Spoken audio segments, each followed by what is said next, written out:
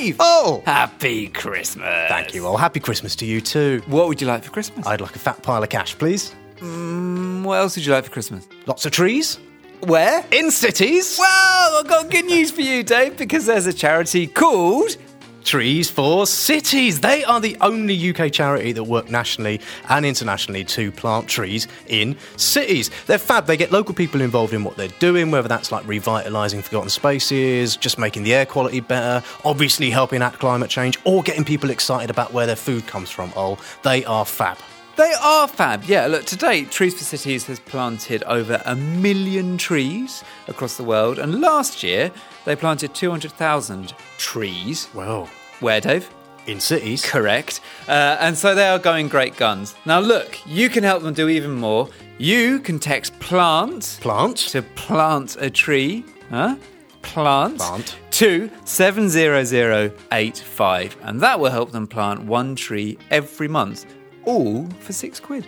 That's not bad, is it? So what was that number again, Ol? Well, I'm glad you asked. It was 70085, and you've just got to text the word plant. Very good. Very good. Trees bon. Trees, as you so rightly say, bon.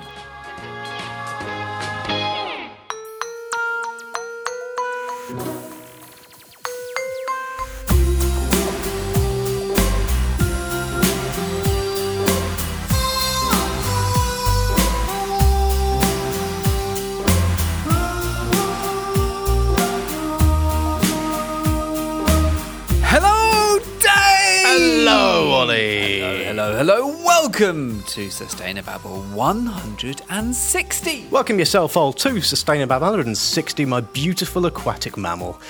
How in the name of all things splendid are you? I am very well, thank you. How are you? You've eaten a lot of other people's mince pies, haven't you all? Yes, I have. It's Christmas, the season for my gluttony and somebody else's misfortune. Don't leave your mince pies lying around, kids. Mean old Uncle Ol's going to come and take them all. I'm fine, thank you very much. We are your friendly little weekly environment podcast, didn't we all? Yes. All about people and the planet, and why, despite everything being noise, we can still get locked in an office and turn the alarm on every now and then, can't we all? Yes, that was unfortunate. But we're also people who can have a laugh at everything being nosed, which is what we tried to do on this podcast. Yes. Which, this week, is going to be all about something rather slippery and magnificent. Oh, is it Boris Johnson? Oh, very good. No, it's the orca. You mean a killer whale? Well, we're going to come on to that. Why do people call them orcas nowadays rather than killer whales, which they used to do in the days of Free Willy?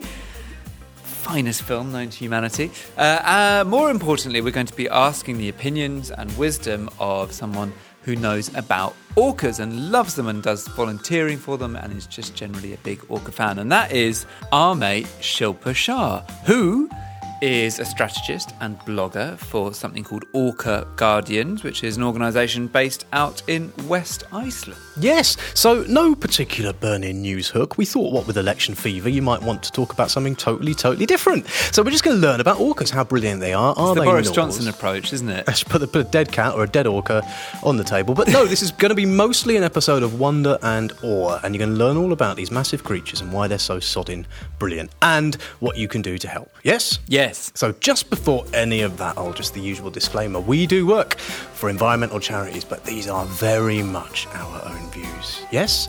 So if things that we say annoy you, don't take it up with anyone that we work for, but just come straight to me or Ol or Shilpa. Yes? Okay. Oh, on with it.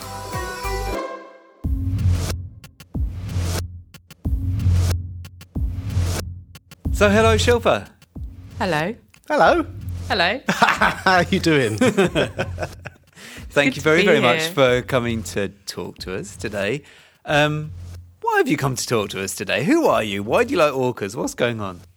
So I am a volunteer strategist and blogger with Orca Guardians based in the Snæfellsnes area in Western Iceland. The what? The Snæfellsnes? Snæfellsnes. Oh, that's nice. Snæfellsnes. Is that like... I probably haven't pronounced it properly, so apologies to any Icelandic listeners out there. Sounds like the one of the Loch Ness Monsters that was really mean to people.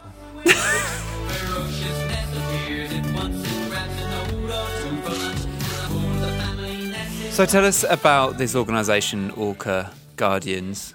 Who are you guarding and why? There's a clue in the name, oh. Well, yeah. Is it orcas?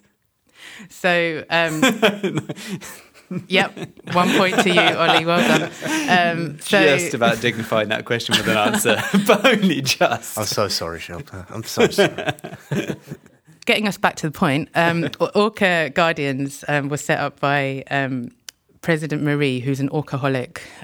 Oh, nice. She's the only person I've ever met who's more of an orcaholic than I am. Wow. I've been obsessed with orcas or killer whales since childhood. Marie realised that in the part of Iceland that she's in, there hadn't been a lot of research or conservation efforts done about the killer whale populations there. And when you have a population of beings that you don't really understand, it's much harder to make a case to protect them, right? So she's created this tiny little non-profit organisation, which I think is magnificent and punches far above its weight, to research into the populations there, into how they group into pods and family structures, into things like what they eat, how they migrate. She's discovered, I think, now 22 matches between killer whales that migrate from the western part of Iceland to Scotland. It's really cool, right? In cooperation with partners who are doing the matching at the other side in Scotland. The stories of the orcas, and hopefully that brings them closer to the animals, that maybe makes them love them also more. And so when they care for the animals, I hope that influences their everyday actions. It's a way of identifying orcas that doesn't involve having to touch them or interfere with them in any way, and it's just done through photographs, right? So you can if you get a good enough quality photograph of an orca's dorsal fin and the saddle patch, which is the grey patch along the back of an orca, that's as unique as a fingerprint or like a face of a human. So Marie's catalogued hundreds of these in sort of with great rigour, identifying their family patterns and stuff. And now she can actually identify them on site, often quite a few of the ones that come by regularly. But what it means is that if she's got the photos from Iceland, and then they can study them and the photos from Scotland and then see where the matches are, and you get more of a sense of their behaviour.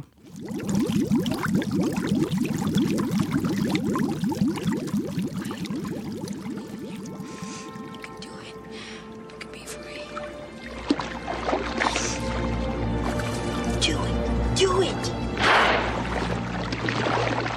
Come on, Willie! I know you can do it, boy!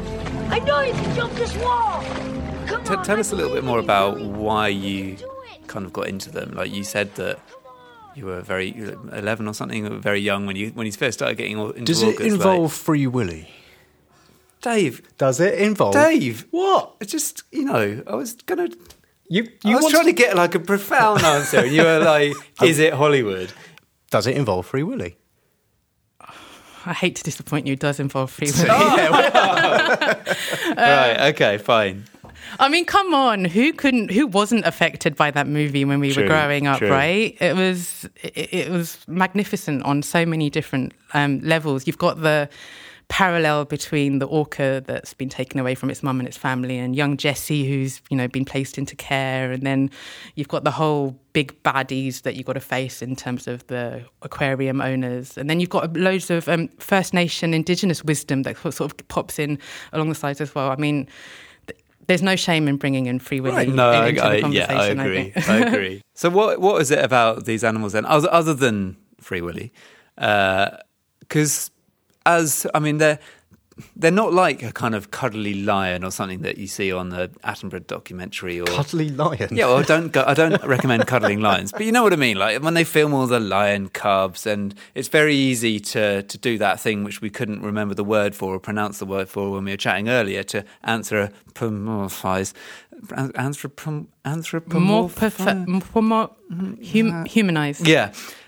With like big cats or anything like that, even to like with some things like elephants or whatever. But whales, they're not whales, they're dolphins, but killer whales, right? They're not whales. Well, that's what the internet says. What's your question? My question is why. My question is why these things which you can tell very little about, why did they fascinate you? Why did they capture you? So technically they're classed as dolphins, but we see them as whales. So that's where your whale dolphin thing's coming from. Okay.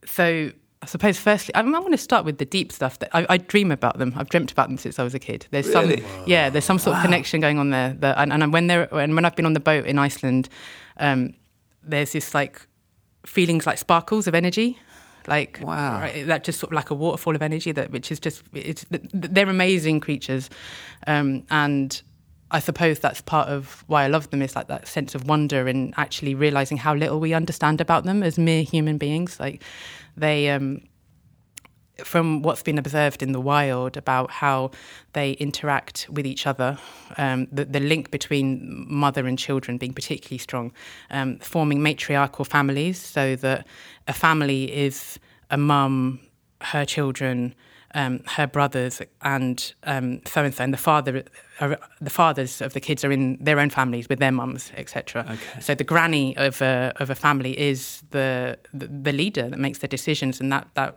sort of female feminine wisdom is respected as, it's such a different model to the one that we live in our society.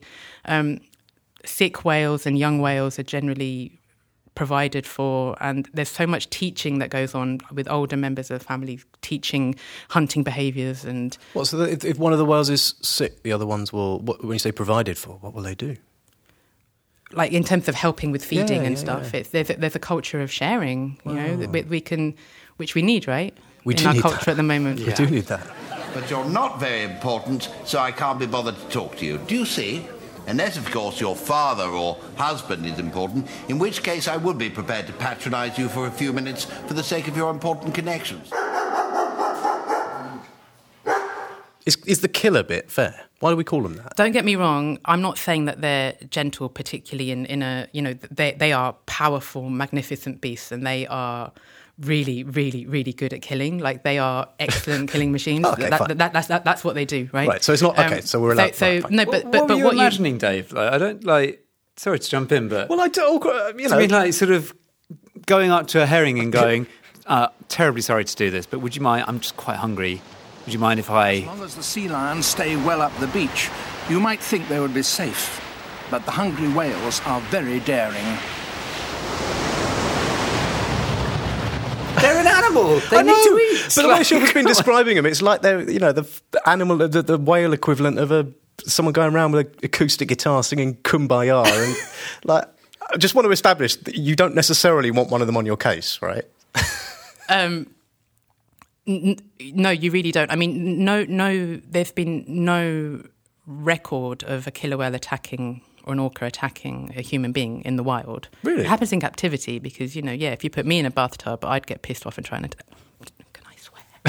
You can swear. Okay. I'm also quite intrigued by the idea of someone putting you in a bathtub and you then killing them, which is like an extreme reaction. For the rest of my life. Oh, okay, fine, sorry. And making me do tricks. Right, yes, fair enough. Yeah. To get my food and pumping me full of antibiotics and all the other stuff that happens in captivity. Do you know what? I've lost the plot now. Where are we? Right, tell you what we're going to do now. Before we go any further, it's time for Orca Quiz.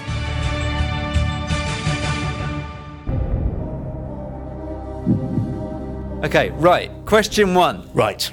This is the Dave versus Shilpa this Orca is quiz. Dave versus Shilpa. And I'm looking to you for a strong performance in this, Shilpa. Like, I'm not looking to you for a particularly strong performance, but you might surprise me. Question 1. What?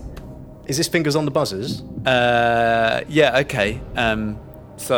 Because hands aren't going to work. So you have to say Shilpa and you have to say Dave.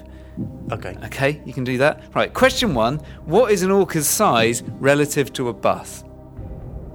What? What kind of bus? Yes. What size orca? Hang on a minute. Shilpa said Shilpa. You didn't say Dave, so pipe down. Dave. Not yet. The diagram I'm looking at is one of those American school buses. I have no idea how long an American school bus is. Nor me. So can I have a guess, Dave? I mean, when I've seen orcas, they look about as long as a bus. Yeah. Dave. An adult orca. Yeah, and I'm talking about a grown-up one. Dave. My buzzer's not working. Is this thing on? The largest that an orca has been recorded is about 10 metres. Now, I don't think a bus is about 10 metres long. I think a bus is about 6 metres long. So I reckon it's slightly bigger than a bus. No, I was thinking about bendy buses as well. Yeah, that's true. that is incorrect, although I'm going on the average size of an orca, not the biggest ever recorded. That's a stupid question. Slightly smaller than one of those American school buses. Well, that's big, yeah. So I think Shilpa was pretty close to that. So you're getting the points. Right, question 2. Fair. Fill in the blank. There are 2 of these. Cretin. Number 1. Here we go. They use blank to communicate and hunt, making sounds that travel underwater until they encounter objects, then bounce back, revealing their location, size and shape. Shilpa. Shilpa was in there first. Clicks and songs. Is there a sort of scientific name for that? Echolocation. Yes! Points to Shilpa. Thank you wasn't very gonna much. say- fair enough, I What wasn't were you going to say, Dave? Nothing. No. Excuse me. All right, they're on to us. Get them back to SeaWorld. Name 3 things orcas eat. Dave. Fish. Yep. Seals. Yep. Krill. It's not on my list. Well, I mean, they must eat them. Yeah, They must eat krill. indirectly, Yeah, right. They eat creatures which eat krill, but they don't eat krill. No, balls. If they're going along there with their big mouths and their mouths are open and they're in the sea, they're going to eat krill. But you could say that. You could say anything you could find in the ocean, then they could eat. Well, that would be a correct answer to that. No. Krill, I'm having the points for that. No, you're not having the points for that. Why not? That's ridiculous. It's Shilpa, not. do you have any additional beings that will be eaten by an orca? This quiz is stupid. They've been so orcas. 50 orcas were seen earlier this year taking down a blue whale near Australia. What? And biggest- eating it? Yeah, A blue whale? the biggest creature on this planet. So they can eat other whales. They've been observed eating dolphins, sea lions, lots of other creatures. That is astonishing. So I had whales on my list, but I assumed it meant quite small whales. No, I mean this was a huge group of orcas and teamwork. Probably should be That's called killer whales. extraordinary. And is that like... So my mind is blown by that. Is that kind of... Was that known behaviour before they filmed it this year or... I don't think it's been observed very often. I think it was observed before, but Right. it's not observed very often. That's crazy. Killer whales were a bit meaner than I thought, and I knew they were called killer whales. Okay, so on this killer whale thing, right? Hang on a minute. Just wait for the quiz to finish. We're nearly there. Right, final question, and then I'll let you get on with the thing that you wanted to actually talk about. This is another fill in the blank. 2 blanks in here. In the Antarctic, pod members cooperate to make large what seals from the floes? Shilpa? You want to go for it, Dave? No, I don't. So they make they can use their flukes to make a wave, which then tips over an ice floe that the seal's sitting on to knock it into the water, which, I mean, if you're that seal, that's terrifying, isn't it? Well, that is correct. I was hoping for some sillier answers, but that is correct. So, well done, everybody. Did I win Orca quiz? No, you didn't. No, Shilpa emphatically won Orca quiz. I wasn't keeping count of the score, but she got more than you.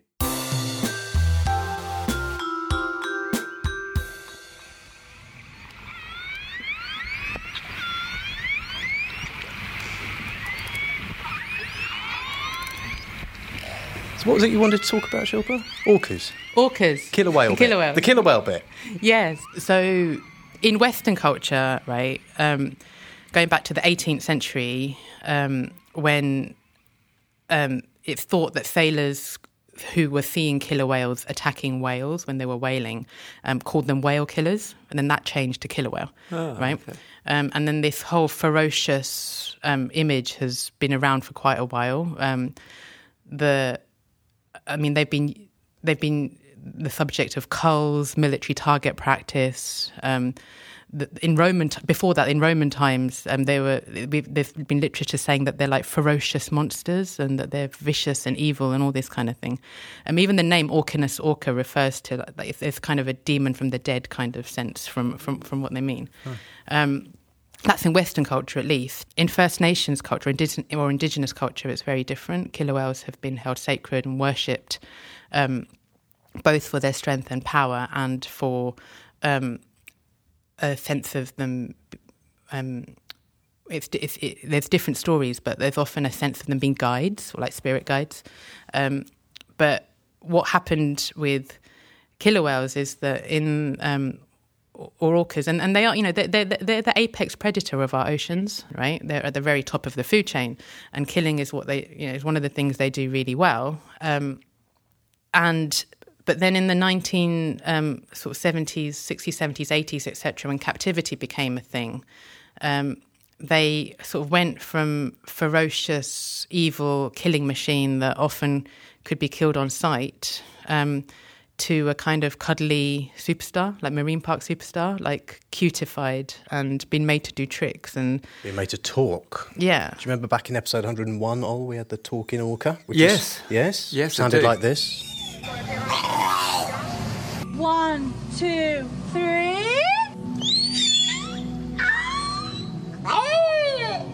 Amy. And and you were talking then about like how ridiculous it was that they got these orcas to quote talk. Do you want to say a bit more about that? Of course it's ridiculous because it's based on the idea that something's valuable if it's similar to us. That something is valuable if it shows characteristics that are similar to things that we hold familiar and dear, whereas actually the idea that this creature, we still don't know most of what goes on in whales' brains, how they communicate with each other. There's some researchers have maybe come across things that maybe that they have the potential to be able to read minds, or like communicate in different ways, or maybe being connected to a deeper sense of collective consciousness than we can even imagine possible. Darren Brown stuff. We just don't know. Wow. We just don't know. So I think, and maybe what we don't know is scary. So to try and I suppose also justify captivity. The whale that research was done on is held captive in a tank, and. Really? We're going to put orcas in a tank and make them talk and then call it news? It was just ridiculous.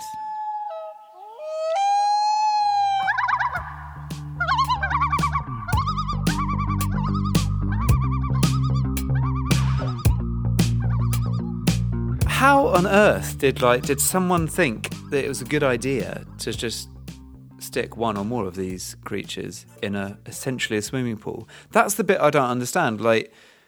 Well, I get that once they did it, they were like, well, we can commercialise this, we can get people to pay loads of money to come and see this kind of... That's how circuses have worked, how theme parks have worked, whatever. That's how zoos work, isn't it? Exactly. It's what we do to loads of animals, not just killer whales. But how could you possibly begin to think that a creature will be not only able to survive, but content in that environment when they usually have the entire ocean and they plumb its depths? It's just weird. I mean, I don't know that contentment was anywhere near the top of the agenda of the early people who were first taking captive whales. There's currently still around 60 whales in captivity around the world, I think. And I'm with you that with that sense of disbelief, it really, however much you try and justify with the sense of this being an educational opportunity for people who come to watch them, it comes to the bottom line of profit.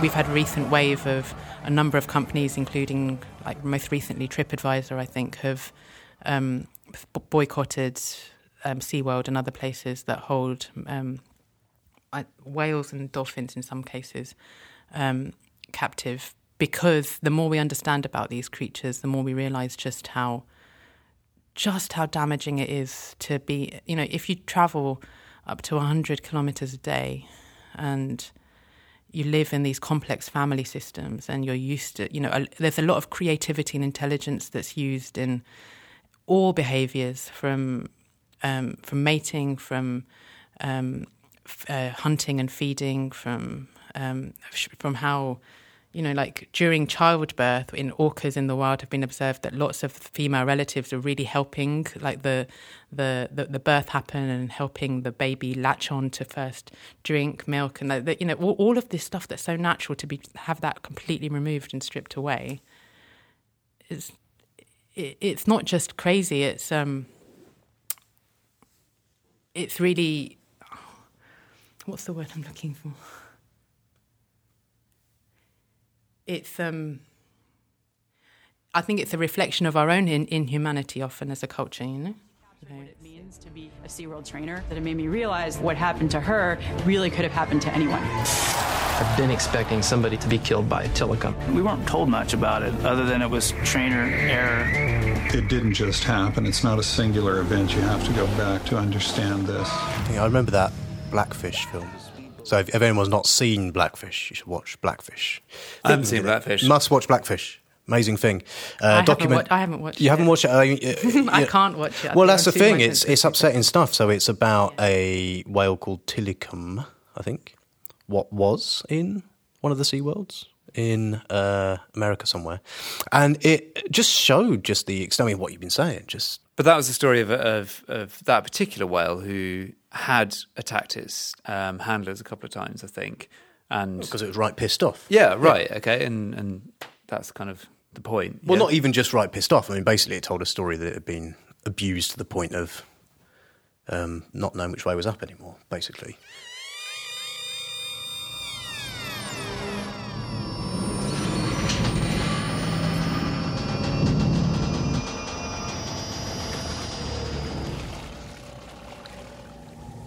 Admiral, there be whales here.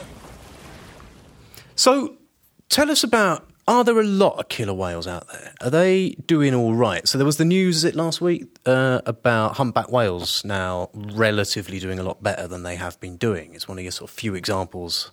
I think this is right. I'm hoping other people around the table will correct me. But that's right. I'm just opening that link right about now. Very good, yeah. So they're doing, quote, surprisingly well, according to a news story. After a close brush with extinction. And so how are orcas doing? Are they in a good state? Are they in peril or what? So the answer to that depends really on whereabouts in the world you're talking about, yeah?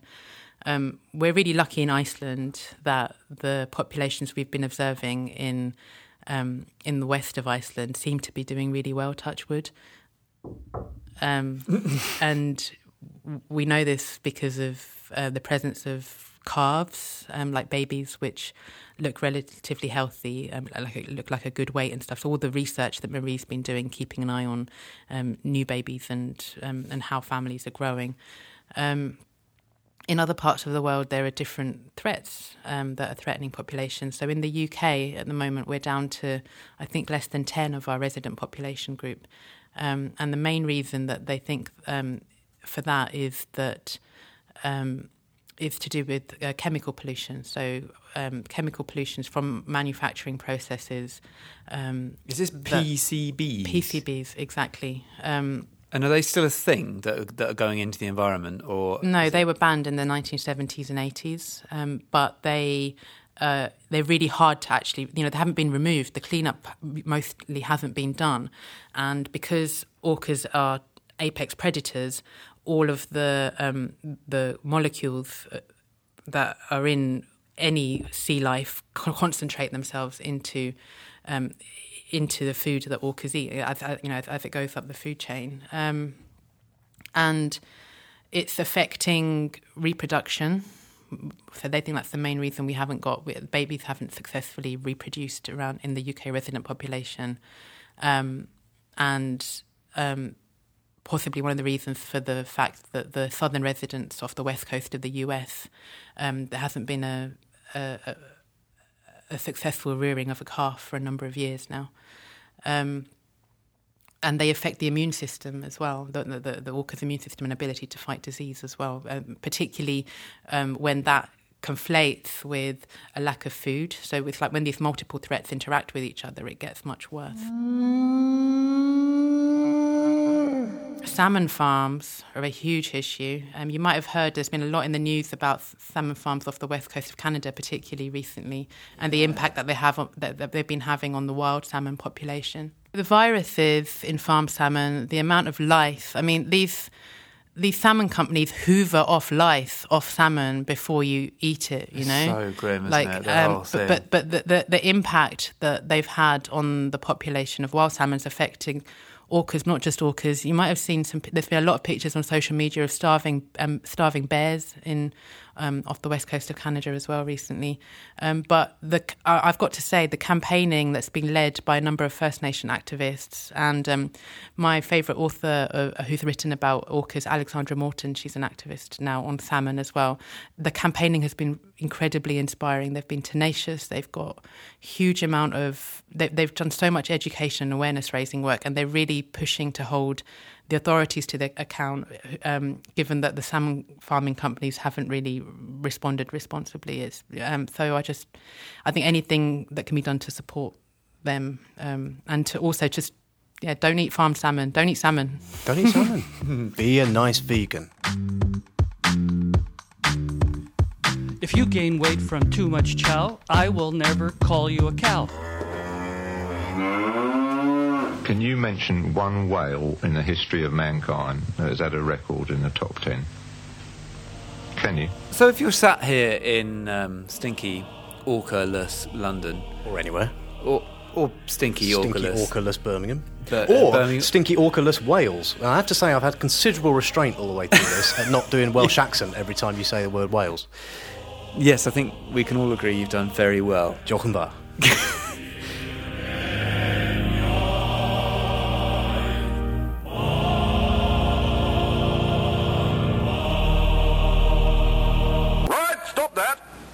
Oh dear.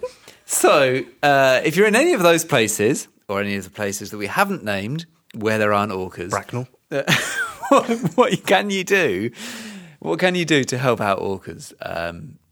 Or indeed wild salmon, but mainly orcas. I really want to do a Welsh accent now, but I'm not going to because that would be awful. So learn about them. Watch documentaries, read about them as much as you can. Listening to Whales by Alexandra Morton is an incredible book, and I can't that sits on my bedside table all the time. I can't recommend that enough. There's a lot of organisations working to protect orcas have really great information and blogs and things on their website. We have quite a lot of information on our Orca Guardians website, and which is what? How do we find that? orcaguardians.org. And if you want to, you can support the work of the organisation by adopting an orca. Wow. So, we have 10... Put them in your bathtub? We have 10, put it in your bathtub. Take it home and put it in your bathtub. No, do not take it home. No, you can adopt a wonderfully wild and free orca by making a contribution to Orca Guardians' work, which is entirely volunteer-run, on a shoestring budget, and in return from that, you'll get a load of information about your orca, about where it's been seen, who it's been seen with, what it's been up to, and how he or she is doing. That sounds so nice. Yeah, so it's just developing that connection between, so it's not anonymous anymore. Yeah, never mind your Amazon products or your unnecessary Christmas shit you don't need. Have you bought Amazon products yet for Christmas? Obviously, yeah.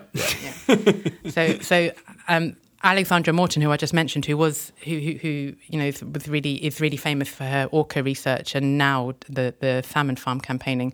In that book, she says, "I know the very best hope for any species on Earth today is that some group of humans love it." So I guess what I'm saying is grow your love for orcas. That really you can do that from home. If you do go whale watching, and to see orcas can be life-changing. A lot of whale watching can be done from land in different places as well, but really thinking about responsible whale watching. Lauki Tours and Orca Guardians were involved in drawing up a code of conduct for whale watching around Iceland. So that's been they're really at the forefront of responsible whale watching out there. But you know what? I was in the swimming pool on Monday. Oh God, was there an orca? No, but that's a whole other story. I did go through a phase when I was a kid of always worrying there's an orca in a swimming pool. When you've watched Free Willy and you've watched that scene when Jessie falls in, it's like an occupational hazard. But no, that they'd cordoned off part of the pool, and they were doing some maintenance work. So this guy's drilling in the pool, right? And that drill was going through my head when I was swimming. And I was thinking, if I'm an orca where I've got so much more sensitivity to sound, the loads of engines, like boat engines and stuff, it must be a nightmare. So So if you, I think seeing whales can be incredible, and people, people generally have a sort of dreamy, blissed outlook over their faith. But if you do go really thinking responsibly about the impact it's having, I would also say particularly talk to children about orcas, about all animals. Actually, I think all animals are magic, but having conversations with and sharing that magic with young people who are maybe far more, really receptive to understanding them, I think is a really great thing we can all do as well. And show them Free Willy. Yeah, watch Free Willy. Yeah. Have a Free Willy party. That sounds dodgy as hell. Oh, what? Don't. What? What?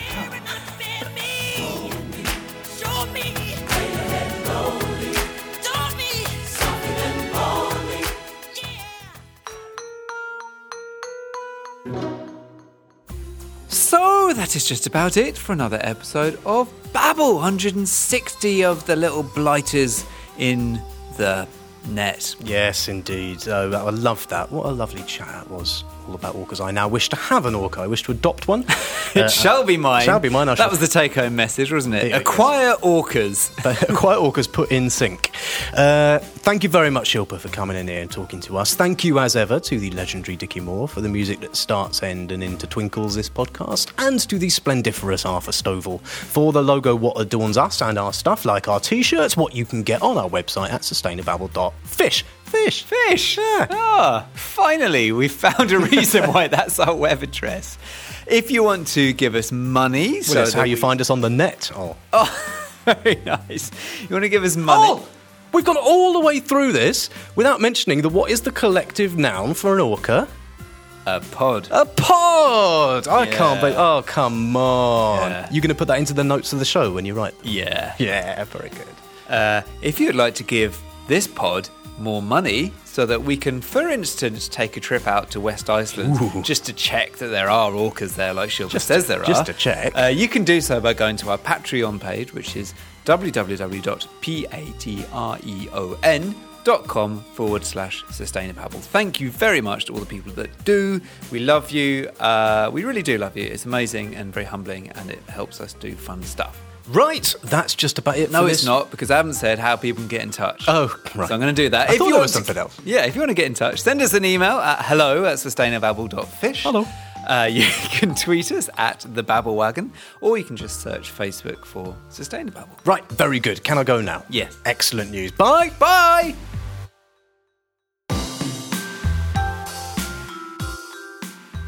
Is there a Free Willy quiz? Because I would totally win that.